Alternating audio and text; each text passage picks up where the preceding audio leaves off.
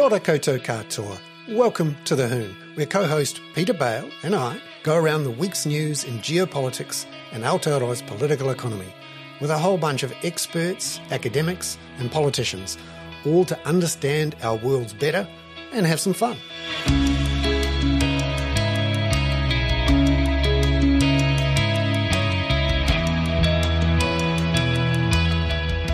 Tēnā koutou katoa and welcome to the Hoon. I am Bernard Hickey, and from the very hot place of Spain, we have co-host Peter Bale. Peter, it's great to see you. Good morning, Bernard. I mean, good afternoon to you, but I've just got up, got my coffee, haven't got the gin and tonic again. And as you pointed out, I've got possibly the best shirt we've had so far on the show, which is I would say it's either crayfish or langoustine.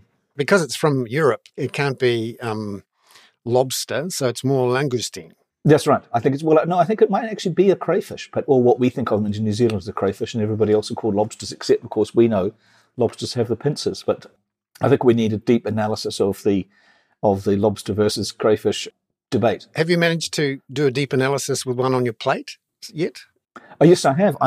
Funny enough, in Tangier the other day in Morocco, where I popped across just to get some carpet, as it were, literally two of them, in fact, I had grilled langoustine from a sort of street market, and it was bloody delicious. It was probably the best meal I had over there. It was literally in the street. It was lovely. Well, not, it was on a plate. But grilled. So it had some sort of, spicy things? It did have some spicy things in it, but it was basically just delicious, fresh seafood from the Atlantic/Mediterranean, from the Straits of Gibraltar, more or less. Or the Estrecho, as they call it here. Not the Straits of... They try not to mention Gibraltar too often. Which, of course, as we know, is actually Jebel al-Tariq, which is the mountain of Tariq. So it's actually an Arabic name anglicised into Gibraltar. And tell us about the weather. Got to talk about the weather, because the weather is, is the thing we are all talking about all the time, forever. I hear there's been new records in Spain. Well, it's been the driest April on record, and Spain just yesterday announced several $1 billion in emergency aid to farmers. They've also said that rubbish workers and street vendors and people do not have to work if the Met Office here warns of high temperatures, because that follows the death of a delivery person and a street sweeper in high temperatures. And it is quite remarkable. I mean, it was 29 degrees here yesterday, which is 4 degrees above the average. Although I did notice that it was more than 30 this time last year. So April has been incredibly dry. I've also noticed where I am, there's an amazing filled-in lake that Franco filled in 1953 to destroy one of the biggest wetlands in Europe, and it's being allowed to recover. But a paella rice farm, has been converted into normal agriculture because there's not enough water to sustain it. Oh, wow. So this special type of rice for paella? Absolutely, yeah. It's like arborio rice, but you wouldn't use arborio rice for a paella. You only use genuine, authentic paella rice for a paella from Spain. Wow. So that's another sign that the weather is weird all over the place. And right now, you'll be happy to know that for the last 2 weeks in Auckland, we have had inundations. And it got down to 8 or 9 degrees here last night. We had a southerly switch as well. And another one of these, it wasn't quite as bad as the Auckland anniversary weekend event, but there were plenty of people flooded out. And yet again, concerns about, what's going to happen with... And the robustness of infrastructure again, Bernard. Again... looked as though drains weren't necessarily working properly. But, when you say, watching it from here, I was alarmed having had my neighbour's, cliff fall into the sea rather alarmingly just in hail rather than Gabrielle.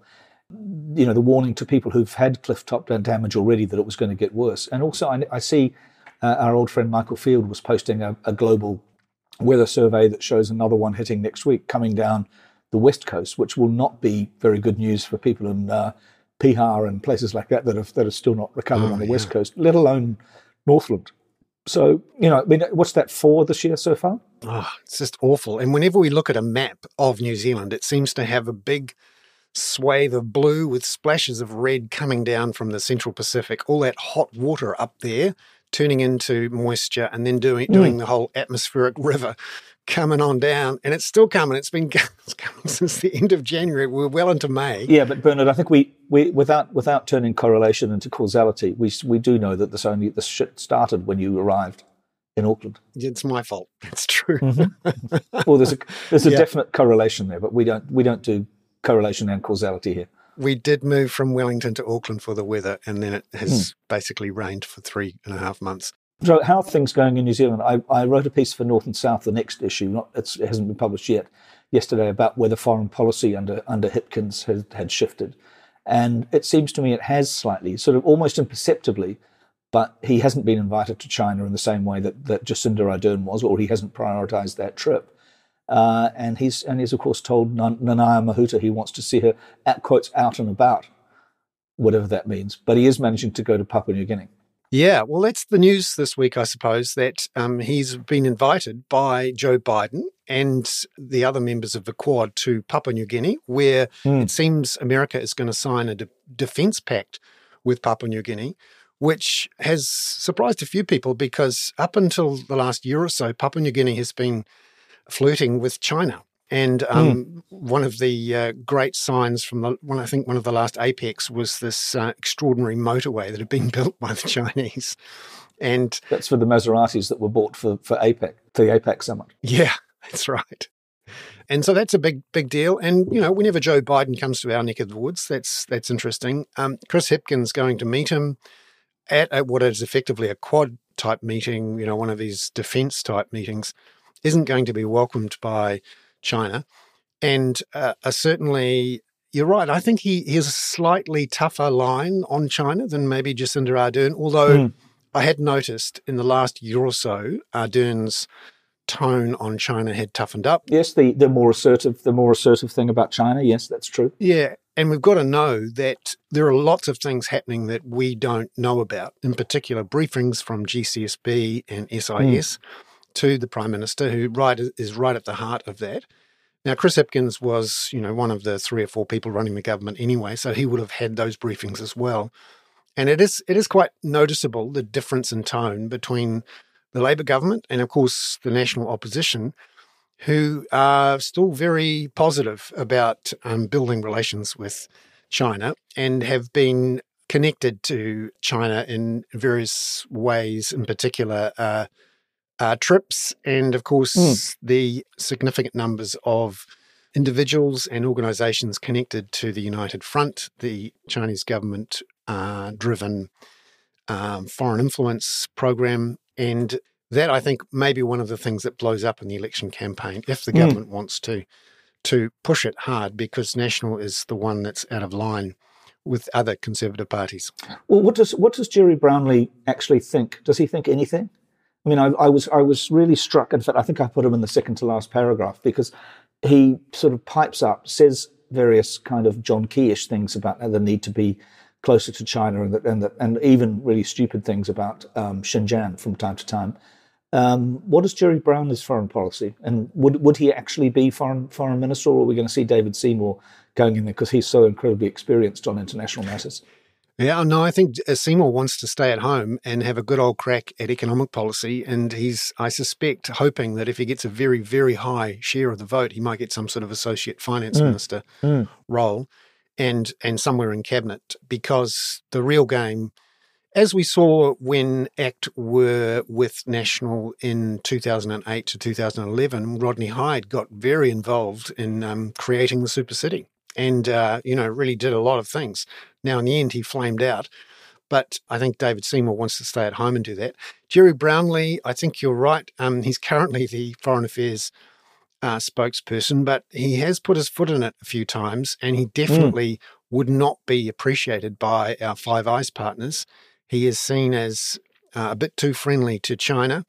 And I think there would be a few others, Todd McClay, perhaps, who'd maybe have a look at that role if Jerry didn't get it. And I think it all depends, too, on the strength of Christopher Luxon post-election. If it's a very clear win, if they do win, then he has the power to be a bit more assertive. And there is always the chance that he does it himself. It's been a while since we've had a prime minister doubling up as a foreign minister, but it wouldn't surprise me if that's where Christopher Luxon finds himself. You might remember I wrote a piece, I'm sure you read every word of it for North and South about this, actually, when the new history of the New Zealand Foreign Ministry came out. I find it hard to call it MFAT, which just sounds like something you take to lose some weight. But people inside the Foreign Ministry were very admiring, and probably the only people who were actually, of Winston Peters, because he actually got substantial increases in the foreign affairs budget.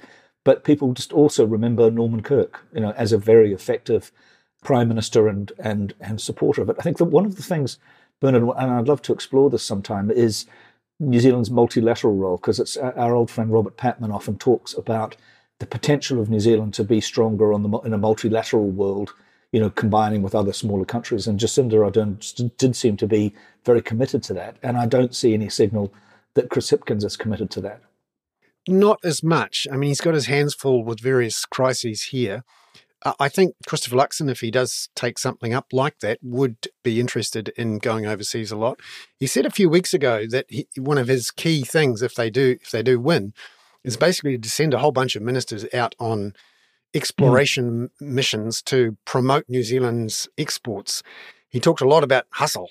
There's going to be a lot of hustling going on. We're going out there and dressing up as kiwi fruit and the like. Yeah, that's right. Actually, Jerry Brownlee would look very good in a kiwi fruit suit, I think. Yeah.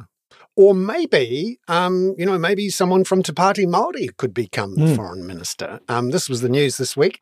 Yeah, tell us, what's that all about? I mean, we talked last week, Bernard, about whether Te Pāti Māori was, in a sense, replacing the strength of the Māori caucus inside Labour. So what's Christopher Luxon up to with the Te Pāti Māori? Yeah, this was a very strong comment. He had a full-on, press release coming out and saying, we've decided that we're ruling out forming any sort of governing arrangement with Te Pāti Māori. And there was no great demand for it. Most people who've been following MMP for 20 or 30 years or so take the view that it's expected that there's going to be some sort of negotiation after an election. It's only the last term, this current term, which has seen one party able to govern on its own. No one expects that Labour or National would be able to govern alone again. The polls are certainly saying that Te Pāti Māori have the ability to choose who's the government.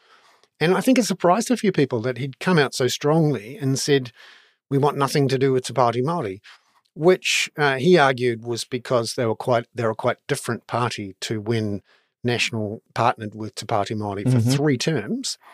And it's true, they've got different leadership, and they had... Is it that they're more radical from his point of view, Bernard? Or is this actually also an appeal to some of the darker sides of sentiment that live inside National or National voters?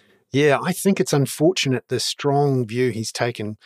He's been accused of dog whistling on this issue of, iwi Kiwi co-governance, which... And it was very interesting to hear Ben Thomas, the centre-righty political commentator who's on the spin-off, point out that the last time that National took this very sceptical view about co-governance, about, iwi having, more votes than other people, somehow this wasn't democratic, that iwi were, having more power than they should, that was Don Brash.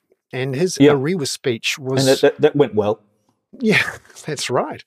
And I think that's one of the risks for Christopher Luxon, is that in coming down so strongly against Te Pāti Māori, talking about, one man, one vote, he risks painting himself as an extremist, as someone who isn't nimble. And one of the reasons he was voted in by his caucus is that they saw him as John Key version 2.0. And Key was much nimbler on his feet in dealing with these sorts of issues. He didn't rule people in or out. It was only at the end in 2011 and 14 from memory that he ruled out Winston Peters. And even then, Bill English didn't rule him out. And he was able to work with people. John Key also tacked the party to the centre before they got back into power with... in 2008. And that's not the impression I get from Christopher Luxon. If anything, he's dragging the party of the centre to the right. Now, you do that when you're in trouble and you need to shore up your base and make sure you don't get walloped by a party even further on the right. But he doesn't need to do that I mean, ACT have got that. There's a good 10, 11 percentage points with ACT. He needs to be foraging around in the middle to win an election, which is clearly close. We've got 2 more polls this week. One from Curia, which is the David Farrar poll, which, even though he's obviously connected to the National Party, there's no suggestion that the poll itself is a problem. And we've also heard from Talbot Mills, which is the Labour Party pollster, its corporate poll, showing that it is neck and neck. It really is centre-right versus centre-left, Green Labour versus National ACT. They're both on about 30, 33, 34 for National Labour, 10 each for Greens and ACT.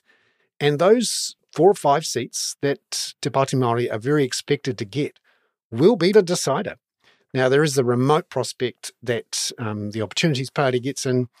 But I must say, this was the week when we learned that Christopher Luxon, I think, is not quite as nimble and able to sway with the breeze in the way that John Key was. Well, speaking of swaying with the breeze, do you think Winston Peters needs to do a waka jump to Pāti Māori? That would be entertaining. Cause that would be, if that happens, I will be breaking out the popcorn because that will be entertaining. Bernard, one question on those polls. Do polls show, or do they ever ask this question about people's attitudes to Māoridom and the rise of Māoridom and actually the implementation of the UN agreements on Indigenous people, which to some extent Chris Hipkins is backtracking from? Yeah, I'm not sure from the polling and the focus grouping how effective it is. I suspect it's very situational. And also the people who are saying these sorts of things, the groundswellers, if you like, they're not in the middle. And if you know that in an MP election, the way you win is to win the median voters. And one of the things you've got to be wary of if you're an opposition party is being painted as too changey, too extremist. And I think that's where Chris Hipkins is going to go in this election campaign. You've already seen it this week. Speeches from Grant Robertson saying that National have to say what they'd cut, which budget are they going to slash to give us the tax cuts and all these other things. So I think that's where we're headed. Yeah, interesting. I just note, Bernard, that Brett Tamahori, our old friend on the pod, and a couple of other people are pointing out that, that this really is a dog whistle and it's kind of going off and the dogs, as usual with dog whistles, only the dogs can hear it, but they know it when they hear it. Speaking of focus groups, there's fabulous Professor Robert Patman. Good afternoon. Yes. Well, we've got our own focus group of 3 here, haven't we? It's very good. Exactly. And he's already, I can see he's got gin in that plastic bottle of his there, and he's off to the races. Yeah, well, can't beat a gin and tonic, can you? Yeah. Exactly. Cheers to you, Robert. Great to see you. Cheers. Good to see you guys. I'm on the coffee, Robert. How are you? So Victory Day this week in Russia was a little bit muted. Yes, you could say that, with one tank being present and one World War II tank. Yeah, about 80 years of age, wasn't it? Exactly. So what do you make of it all? And the thing I found so extraordinary with it was Putin's ability. I mean, we all know that he's cynicism is his defining characteristic. This ability to yet again equate war with Ukraine as a war with Nazis. Yes, it's the victimhood that many so-called populist leaders pursue. Although I hesitate to call Putin a populist leader because he's an authoritarian leader. But it was extraordinary. And the fact that he cannot seem to absorb the point that the world is not against him because Russia is Russia, but because Russia has invaded neighbouring Ukraine. It's a fundamental breach of international law. But there was an interesting development this week and something of a game changer. The British have done something which the Americans have declined to do, which is to provide what's called Shadow Storm cruise missiles. They provided these cruise missiles which have a stealth capability. That is, they fly at treetop level and they cannot be easily detected by radar. Now, they have given the Ukraine they've already transferred them apparently, and they're still transferring them. But this will give the Ukrainian counteroffensive, when it looms, or even before the counteroffensive, a capability to hit the Russians anywhere in occupied Ukraine, something they haven't had before. And, of course, I think Crimea in particular will be in the crosshairs. It's an interesting development, and the British do not seem to be, because they're in a qualitatively different position to the Americans, in the sense that if the American made this sort of move, it might be seen as more provocative than if the Brits do it. But it's an interesting development. It's really going to be interesting to see if they launch it during the Eurovision Song Contest. Maybe that's the secret signal. The Ukrainian singers will be up there right now. It's time to go. Well, at the moment, a lot of commentators in the last 24 hours, and you guys must have noticed this, claim the counteroffensive has already begun. So watch this space. Apparently, there's some very alarmed Russian military journalists reporting about declining Russian position around Bakhmut. So, it's a very interesting situation. And I saw also that the Wagner guy, Grigory Prigozhin, came out with this weird sort of statement saying, I'm out of here unless you give me the ammunition. You guys are hopeless. I couldn't understand the Russian, of course, but he looked very serious about it.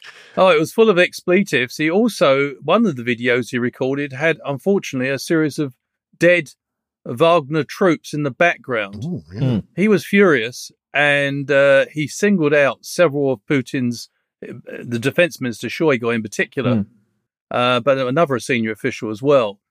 And it's quite clear that Prigozhin believes he's got some leverage on the Putin regime. So far, or until recently, he seemed to be operating with Putin's blessing. I'm just wondering now whether Prigozhin is actually sensing blood in terms of he's now in a position to actually present himself as an alternative to Putin. He actually described Putin as happy grandfather. Well, it's unclear. It's unclear whether he was referring to Putin, but it was close enough. And also, he referred to... many Russians took it to be quite rude. Exactly, and as a complete asshole, which is, I think, was absolutely correct. He's getting bolder and bolder. There's a Medusa story from the excellent Medusa website, which is operating from the Baltics because it can't operate inside Russia anymore, that the Kremlin is looking to rein in Prigozhin. So, he might be wise not to go near too many high windows. Windows. Yeah, it's the sliding doors and the open windows you've got to be careful about. And the tea. And the tea, that's right. Come for a cup of tea with me on the 15th floor. They get you one way or the other that way. It's either the tea or the window. Or the underpants. I think the only way, you've got to be careful with your underpants. So I go completely commando now to avoid, anybody putting Novichok in my underpants. But Robert, not to turn you too much into an armchair general, although I think what Bernard and I need is a small sandpit with various, toy tanks and things on them to represent the forces. But would you imagine, based on your reading of people like of the various defense analysts, that the likelihood of a Ukrainian counteroffensive is to try to cut off, to get that spit that extends out towards Crimea, to kind of cut off Crimea and cut off the Russian troops with it? Yes, there's also unconfirmed reports that Ukrainian troops are moving in large numbers towards Belgorod on the Ukrainian border with Russia, which suggests they may be sweeping around behind the Russian position and may perhaps to encircle them. But it's all speculation at the moment. We don't know how, these are unconfirmed reports. I agree with you, though, Peter. I personally think in some shape or form, Crimea is going to be targeted in this counteroffensive. Yeah, I think if they're going to Belgorod, though, or around that way and cross into actual Russian territory, then we're in a whole other game too. Oh, I don't think they're going to do that. I think it's more to try to cut the Russian lines of easy withdrawal for Russian troops. The other thing we have to go to, quite frankly, if they lose Crimea, if Russia loses Crimea, I think Putin is basically toast. I mean, I don't think he can survive that at all. Now, I'm just jumping back across the Atlantic, Robert. In the last week or so, there's been quite an interesting speech by the US Secretary of State in which he has given a quite different view of how the world should be with America and in particular the American sphere, different from what we would have come to know as the Washington Consensus. So for a good 30 years post-Cold War, the idea was that we'd have an opening up of trade, that globalization, free markets would lift everyone's tide and everyone's boats would rise and eventually everyone would become good, friendly Democrats and democratic. And even up until, 5 or 6 years ago, with President Obama, that was still pretty much in force. Now that we've got this clash between the United States and China with what's happened in Ukraine, America seems a bit more focused on thinking a lot more about its competition with China, but B, using what they call industrial policy, effectively providing subsidies for its local firms, particularly at the moment around the green industrial revolution, moving towards renewable energy, also investing in their own chip makers, these sorts of things. What did you make about this debate, which essentially said the Washington Consensus is dead, now it's new green industrial policy? What did you make of this big shift? It's an interesting development, and Jake Sullivan, I think, is the person, rather than the Secretary of State, who made the announcement at Brookings, I think, the Brookings Institution.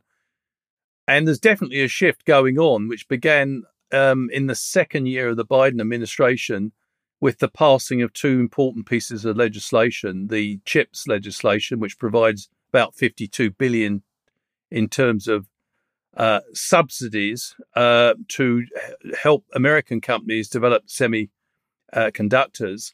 That's a huge subsidy, which apparently many companies have taken up. And in addition, there's the Inflation Reduction Act, which provides tax credits for companies which are going in the direction of clean energy. And that also apparently is being taken up to a much greater degree than the administration anticipated. So there are two interesting developments. I think you're right. I think that Biden has shown that he's something more of an economic nationalist than some of his previous presidents, with the exception, of course, of Donald Trump.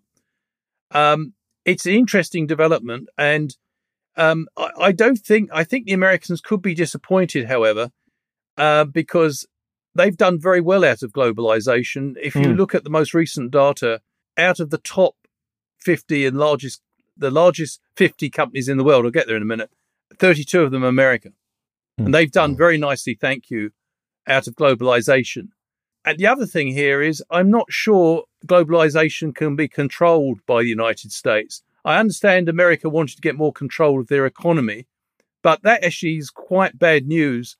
If America is sort of trying to sort of dictate a new form of industrial economics on a global basis and is sort of trying to decouple from China, I'm not sure that's possible.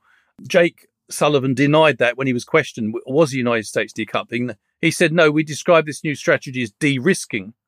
But, you know, it's a bit worrying because we were hoping, I mean, countries like New Zealand were hoping that the Biden administration might take America into the Comprehensive and Trans-Pacific Partnership, and also it would start providing much needed support for the WTO, which was under siege from the Trump administration.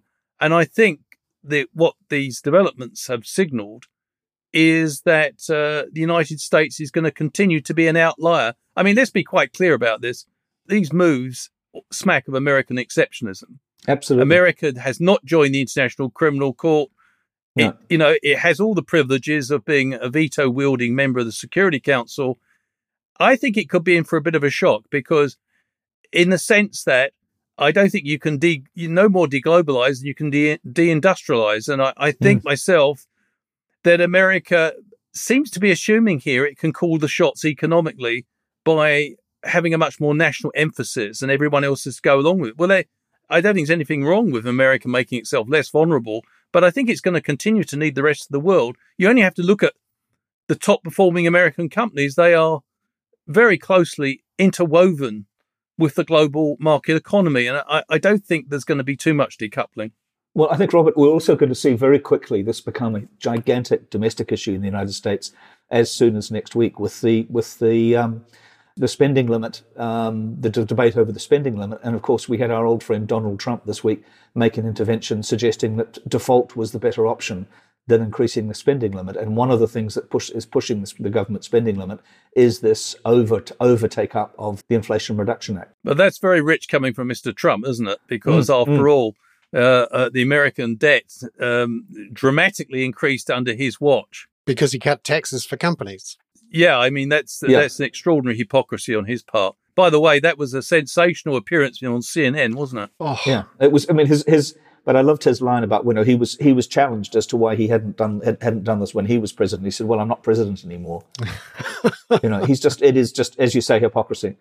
Well, yes, but I mean, I was just struck by the number of how should I put it? He was economical with the truth from the beginning to the end in that interview, and it's just as well it wasn't recorded, because I think it wouldn't be a question of fact checking, but it would have been actually trying to identify any facts at all. That's right. Excuse me, Robert, I do the jokes here, right? I mean, it was extraordinary 72-minute exercise in rhetoric. And it gave him a platform, unfortunately, to say things like, and it must be destabilizing, given that he has a higher approval rating than Biden right now, shockingly. And he was saying things like, I'd get in and stop this war in Ukraine immediately. I'm not going to support the Ukrainians. Oh, yes, that was, that had overtones of his pledge in 2016 on the campaign trail that if he elected president, he would defeat ISIS within 24 hours. Mm. When he was challenged about that by a Los Angeles Times journalist, he responded that he would love to divulge the information, but that would alert the enemy, which I thought was a nice touch at the time. But, this is pretend politics. This is not serious. But he could be seriously the president within a couple of years. He could be, and that's probably, we discussed AUKUS recently. New Zealand needs to think very hard whether it wants to be part of an enhanced security arrangement in which Mr. Trump may be leader of, along with the UK and Australia, or perhaps Mr. DeSantis, because I think Mr. Trump's got some more legal problems looming, and I'm not convinced he's going to make it. I mean, it's one thing to be on a CNN town hall where much of the audience seemed to be predisposed to believe everything he said, but it's quite another thing. I think there'll be many Americans that are appalled by some of his claims, particularly his claim that he may well grant pardons to many of the people involved in the insurrection against the democratic outcome of the 2020 election, in which 8 Americans died. This is extraordinary. And I think while there may be 40% of Americans, happy to back him, I still think there'll be a majority who may feel very uneasy about Mr. Trump making it to the White House again. Here's hoping you're right, Robert. Thank you very much for coming on the show again. Lovely to see you. Thanks, Robert. Thank you. And thank you. We'll see what happens the next week in Ukraine. I'd like to welcome onto the show Diana Crossan, who was the retirement commissioner for some time and was one of the people, about 90 or so, who signed a letter this week saying that New Zealand needs some sort of wealth tax. Welcome on to the Hoon, Diana. How are you? I'm very well, thank you, Bernard, but we didn't actually say that. What we said was we think that those of us who are financially comfortable could pay more tax. So you didn't necessarily say a wealth tax? No. We talked about the fact how do we define financial comfort if not by the word wealth, Diana? No, we're not talking about a wealth tax. We're talking about all kinds of taxes. Oh, right. I see. Mm-hmm. We were saying that your income tax, for example, could go up at the top end. We were carefully not stating which kind of tax, but saying that those of us who are financially comfortable are willing to pay more tax and think that New Zealand needs to have a bigger tax take. We come lower than the average OECD of the countries. We want the services of France and Scandinavia and other countries who pay more tax at the top end. We weren't suggesting that everybody pay more tax. We were saying that we were in a position to pay more tax. But what is the level, Diana, of what is the appropriate level? Well, 39% is the top range at the moment. But the issue, if you look internationally, New Zealand pays something like 32%, collects 32% of GDP through the tax take. Mm-hmm. In Germany, it's 38%. In Netherlands, it's 40%. We collect 113 billion. And if we were to go to similar to Germany and Netherlands, we would have another 20 billion-ish.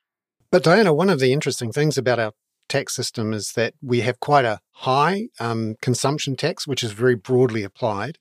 And when you look at our income taxes, they're not violently different to what other people pay. But the difference between us and these other OECD countries who have high levels of tax, better public services, more productivity, is that they do have some form of tax on increases in wealth, and also have taxes on estate taxes, which we don't have. So how could New Zealand increase the share of the economy, if you like, that is taxed without doing some sort of wealth tax?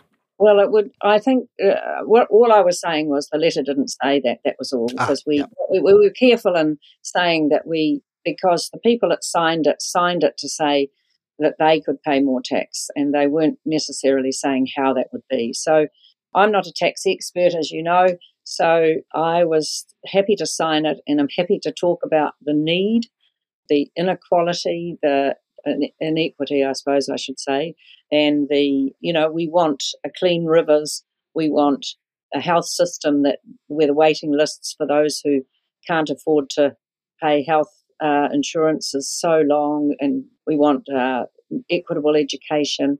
We know all the things we want. I'm involved in several charities, and we're always struggling to get people to help us, support us, and it's fundamentally wish the government would be funding that. So we didn't go into the detail of which of the tax possibilities there were. We know that you can't compare across the board, because Australia, they don't start taxing people till a certain level, and we tax from day one. So there's all kinds of ways it could be cut to make it fairer, to make it and to bring in more dollars.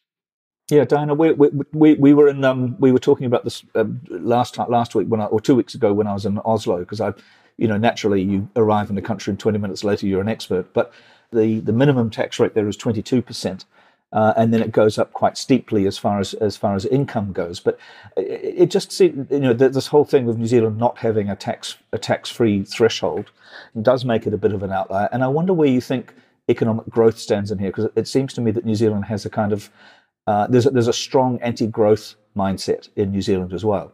That we want these public services, but do we want actual economic growth as well, which also supports those services? Yes, that's a tricky one, and that's what some of the people who've responded to the letter talked about. And of course, this isn't in isolation. You don't just raise the taxes in isolation. So what we want is a joined-up policy that would look at issues like unintended consequences of raising this tax means there'd be less productivity. I mean, it's a complex area.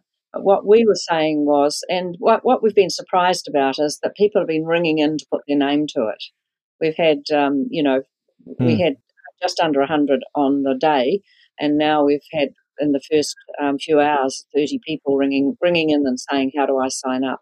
So we're concerned. New Zealanders are concerned about the lack of the services that we have, and most of them aren't tax experts. So they're saying, would somebody please get on with this and look at all the complexities and know that it's not just about cutting taxes. Just finally, Diana, one of the pushbacks from others in response to the letter was, that's fine. These people want to pay more tax. They should voluntarily do it. What did you think of that? Oh, well, I agreed with some of the other responders who said, one of the people who is far wealthier than me said, I do put my hand in my pocket. I do have a philanthropic foundation, but I want a fair system. And just because relying on me to put my hand in my pocket to make the local ambulance work, for example, is crazy, and it's unfair. And we'll always need philanthropists. We'll always need lots of volunteers in New Zealand to make things work. We know that. But let's have a fairer tax system to make it work too. Diana Crossan. Diana, thank you very much for coming on to the Hoon. Lovely to see you and see you again. Thank you so much, and we'd love to have you on again at some point talking about these and other issues. Lovely to see you. Thank you. Okay. And we do, in fact, have a tax expert. Oh yeah, no, we've got a combo here. We've got Terry Boucher on the show this evening. Terry, lovely to see you, and welcome to the Hoon. Well, wait a second, Bernard. I need to make a declaration. Is that I rang Terry when I first came back to New Zealand to I haven't engaged with him on this, but I rang him to ask his advice about how I could protect as much of my, enormous global wealth as possible. Ah, you haven't signed the letter, Peter. I haven't signed the letter, and I don't intend to. But I would be keener on finding out a little bit of a lower tax environment, in a sense. But Terry, go ahead.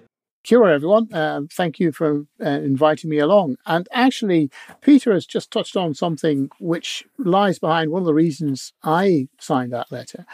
And that is talking about the well-known principle of broad base, low rate. That is something that has been fundamental to the New Zealand tax system. And coincidentally, it is 30 years ago next week that I arrived in New Zealand. So it's quite interesting to look back on that, with that. But that was weirdly, even though I'd already been working in tax for nearly 10 years, it was only when I got to New Zealand that the sort of the concept of broad-based low rate was being espoused. And the intellectual arena at that time was really very interesting of what was going on. It was a fascinating introduction. And that is at the core of what I think a good system is. You broaden the base as far as possible, and then you can lower the rates. And the classic example of that in our context, and worldwide actually, is GST. Because we have a very broad GST system, and it means that our rate at 15% is relatively low. I mean, you go to Europe, you'll see 25%. The UK has a 20% VAT rate. So those countries that are often talked about that have zero rate foods, etc., there is a trade-off with that other goods you pay higher VAT. So the broad-based low rate approach is fundamentally sound, and I don't think there's any tax advisor anywhere in New Zealand who would disagree with that. Now, how we broaden the base is where the fighting begins, and that's where we come to the reports. Yeah. So this is one of the fascinating things here is that this idea of broad-based low rate, you're right, is accepted by everyone, and we almost got there. We brought in the income tax system, which was broad-based and low rate with few exceptions. That's there and pretty much still intact. We brought in the GST system, which is broad-based and low rate, pretty much intact. And then the last brick in the wall was going to be a capital gains tax, which we saw David Cagle, the then finance minister in 1989, propose before Labour was swept from office in 1990. Just imagine if we'd managed to get in a capital gains tax, which was perhaps broad-based or low rate, or at least integrated into the income tax system. Just wash your mouth out, Bernard. It would have solved that problem. But the problem is now we've got such effective PAYE income tax and such effective GST income tax that we've managed to get by without taxing capital simply because the others are so effective. And I wonder, Terry, whether now we've had this system embedded for so long that it's going to be almost impossible to change. Well, the Treasury has reports of the long-term fiscal outlook. You will have seen us an insights briefing in there. And the language, they speak in coded language, which is when you know your alarm bells should be going off. And they talk about a fiscal adjustment that is coming. We have, as you say, managed to get by. But we've done that in two ways. One is by holding down benefits. That there has been a transfer at the lower. Someone just told me today that the accommodation supplement maximum amount you can save before a person can save before you lose it is $8,100, and that was last changed in 1988. We know the thresholds for income tax were last adjusted in October 2010, and very cynically, both parties just quietly let those thresholds rise and not be adjusted for inflation, so that they could, on one hand, campaign on a promise of tax cuts, which were nothing more than inflation adjustments. So they're just relying on fiscal drag, Terry. I mean, they've just relied on fiscal drag. Yeah. Yes. You were talking about 30 years ago, because 35 years ago, 37 even, I recall being a baby working in Parliament, practically in my nappies, covering Roger Douglas coming out with GST, and Rob Campbell, who at that point was the economist for the Federation of Labour, totally endorsing this idea of a GST that was on everything, that any exemption from GST was regarded as a subsidy by Rob, And so that, we did this, but in as you say, you also then need a concomitant indexation of the benefits, don't you? Correct. Or a system under which they escalate. Yes, that's right. And we haven't done that. And Bill English was incredibly cynical about what happened there. The working for families, which, if you may recall, was, what was it? Did Sir John Key called it? Socialism? Communism by stealth. Communism by stealth. Well, that was kept. But what they did do was not adjust the thresholds at which it applied. So that means that people on fairly low minimum, now the threshold was only 42,700, above which 27% basically of your working for families is abated, called back. So that's an effective, on top of your effective tax rate. So cynical things like that have been done for the last 15 years or so. And now the crunch is coming. What's really what's really started to put the hammer down on the squeeze, turn the vice up, is the impact of Cyclone Gabrielle and the weather events. We now know our infrastructure just simply isn't up to scratch. And so we have to start spending on that and building it. How do we get some sort of national consensus on this, Terry, in an MMP era? You had when the Longy government did this with Roger Douglas was coming out of a period of crisis and used that, did not waste the good crisis. So some of this has been entrenched, but you'd need some kind of, I remember when Paul Keating, it was just to show how old I am, Paul Keating and Bob Hawke had a national conference with the trade unions and business in Canberra in order to try and establish some kind of consensus on this. And I just can't see that happening in New Zealand when you've got MMP, can you? Well, MMP gets the blame on this, but I think that's a politician. In my view, I happened to arrive just as MMP was being voted on, and I think I probably did my career no good at all when a partner was railing on about it, and I just simply said in front of whole people at dinner, well, it hasn't done Germany any harm. Yeah.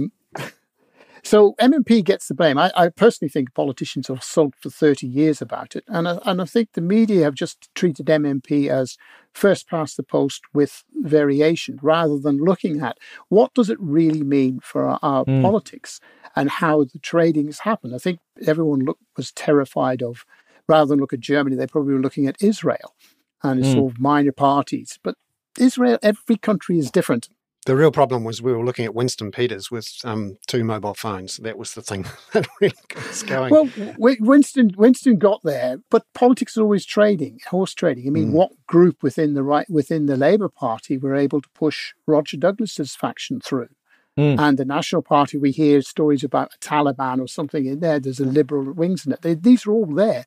If anything, in my view, we haven't gone far enough with MMP, and we should be down to a 2% threshold, and that flushes these people out into the open, and we see what's on there. And just how interesting. Just for something, I'd love to see in the debates we're going to see coming up. I'd like all the parties to be in one debate on television, not the 2 main parties and the minor parties, because they all have to work together. And let's see that happening. And I think it's going to be different this time, because at either end of the extremes, you could say the ACT or the Green Party or Te Pāti Māori are going to have a significant influence. And we should see all those 5 parties on stage and see how they interact with each other and how the leaders, our prospective prime ministers, the Chris's, which of the Chris's looks to be able to handle it live. That was the premise of Borgen, by the way. But anyway. Yeah. Yeah, I've always wondered why there isn't a New Zealand Borgen. I mean, if Denmark can do, fantastic detective shows about people going into darkened car parks and coming up with their heads chopped off, or Borgen. Imagine, the beehive would call it. Well, yeah, we could, but economically for us, our future does lie in our cultural exports. In there, we still seem to be still stuck in the 30-year-old paradigm of just let's export more of something. But if you look, what makes New Zealand unique? It is Te Ao Māori and the Te Pacifica. Auckland is the largest Polynesian city in the world. It is one of the most diverse cities in the world. We have a tremendous amount of intellectual, cultural heritage here across it, which we could just tap into, but we don't want to. So imagine how dull the country would be without that. But we are so much richer. That's one of the transformation. I mean, I think about, in a way, we're handicapped because we're English speakers. If we didn't speak English, we'd be looking more like a Denmark or Scandinavia of the South. And I think we should be looking to those size countries. Or maybe look at where I come from. I was born in Northern Ireland. We look at Ireland as an example, where there is a small nation of 5 million, but it's a strong cultural heritage and able to make its own way. We tend to think about Ireland, and we think about, its low tax rate and being offshoring for multinationals. But I think we should be looking at its cultural heritage and how we could exploit that. Now, that's all sort of not tax. I've wandered way off point there, and I'm flapping my hands around. No. I think we need to have Brett and Jermaine from the Flight of the Conchords becoming, a major contributor to GDP, and Taika Waititi. There's plenty more of those stories out there. I'm positive about it. So we have tax advisor, political commentator, and cultural commentator Terry Boucher. We're all Renaissance men and women here. We are indeed. But I got into writing. Here's a wee story for you. I met my wife 25 years ago this year at a writing course. And that started because I was writing film reviews for Ernst & Young's weekly magazine. So that's how it all began. Ah, good. Just finally, Terry, with your tax theorist hat on, I'm curious, broad-based low rate. If we were going to tax wealth in some form, what would be the best form of broad-based low rate? Well, I'd start probably, what can we the wealth taxes, the issue there is always about measurement and valuation. So that's why Associate Professor Susan St. John and I have looked at this question of what we call a fair economic return, which is looking at property values. We've said, right, let's take property values, residential property, exempt the first million net, and then apply a percentage to that. Now, we have over, $1.6 trillion of residential property in the country.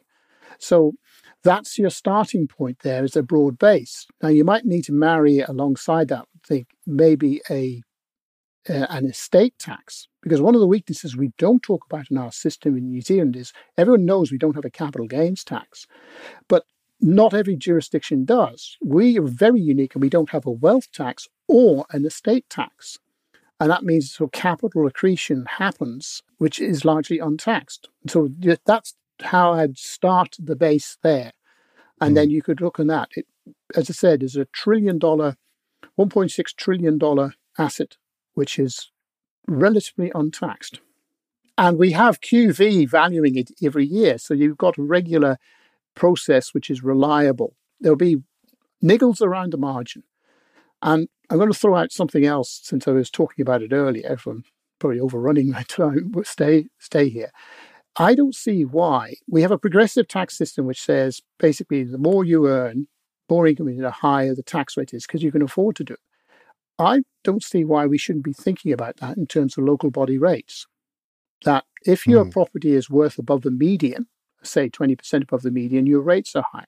Because at the moment, the percentages we apply doesn't matter whether your house is worth 500,000 or 5 million. Maybe we should be thinking about that. And there you are, Wayne Brown. There's a suggestion for filling your gap.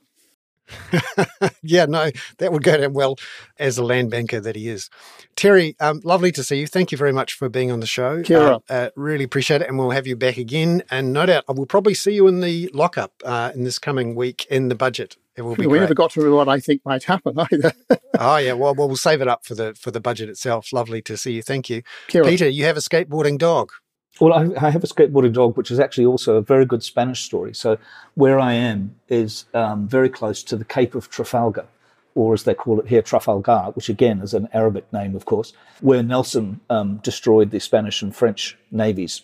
The Spanish Armada was led at that time by the Duke of Medina Sidonia, which is more or less the area that I'm in at the moment. But there's a wonderful Spanish story, and again, I don't mean to be mean about Spanish people, but a ship called a naval ship called the Maldaspina, which means having a bad feeling in English, ran aground off Ibiza, the DJ capital of the world, while on a mapping operation to improve the safety of navigation in the Mediterranean. So there we go. That's this week's skateboarding. A very bad feeling in Spanish, indeed. Yeah. Ahoy, Captain. Thank you very much, Peter. Lovely to see you. And next week you'll be back, is that right? In London. I'll be back in London next week. Oh. Yeah, having listened to Diana, I'm thinking about becoming a tax exile. Yeah. Well, London's a great place. You can join the Russians and their money. I was thinking maybe I could join that boat, the World, and just sail around perpetually, just slightly offshore. Yeah. With a whole bunch of other senior boomers. No, that would be quite a place for the likes of our youngest to go on there and look after all the boomers, perhaps. Exactly. All right, Bernard. Good to talk to you. See you later. And thank you, everybody. We shall see you all next week. Thank you very much. You've been with the Hoon. I'm Bernard Hickey with co-host Peter Bale. See you all next week. Ka kite anō.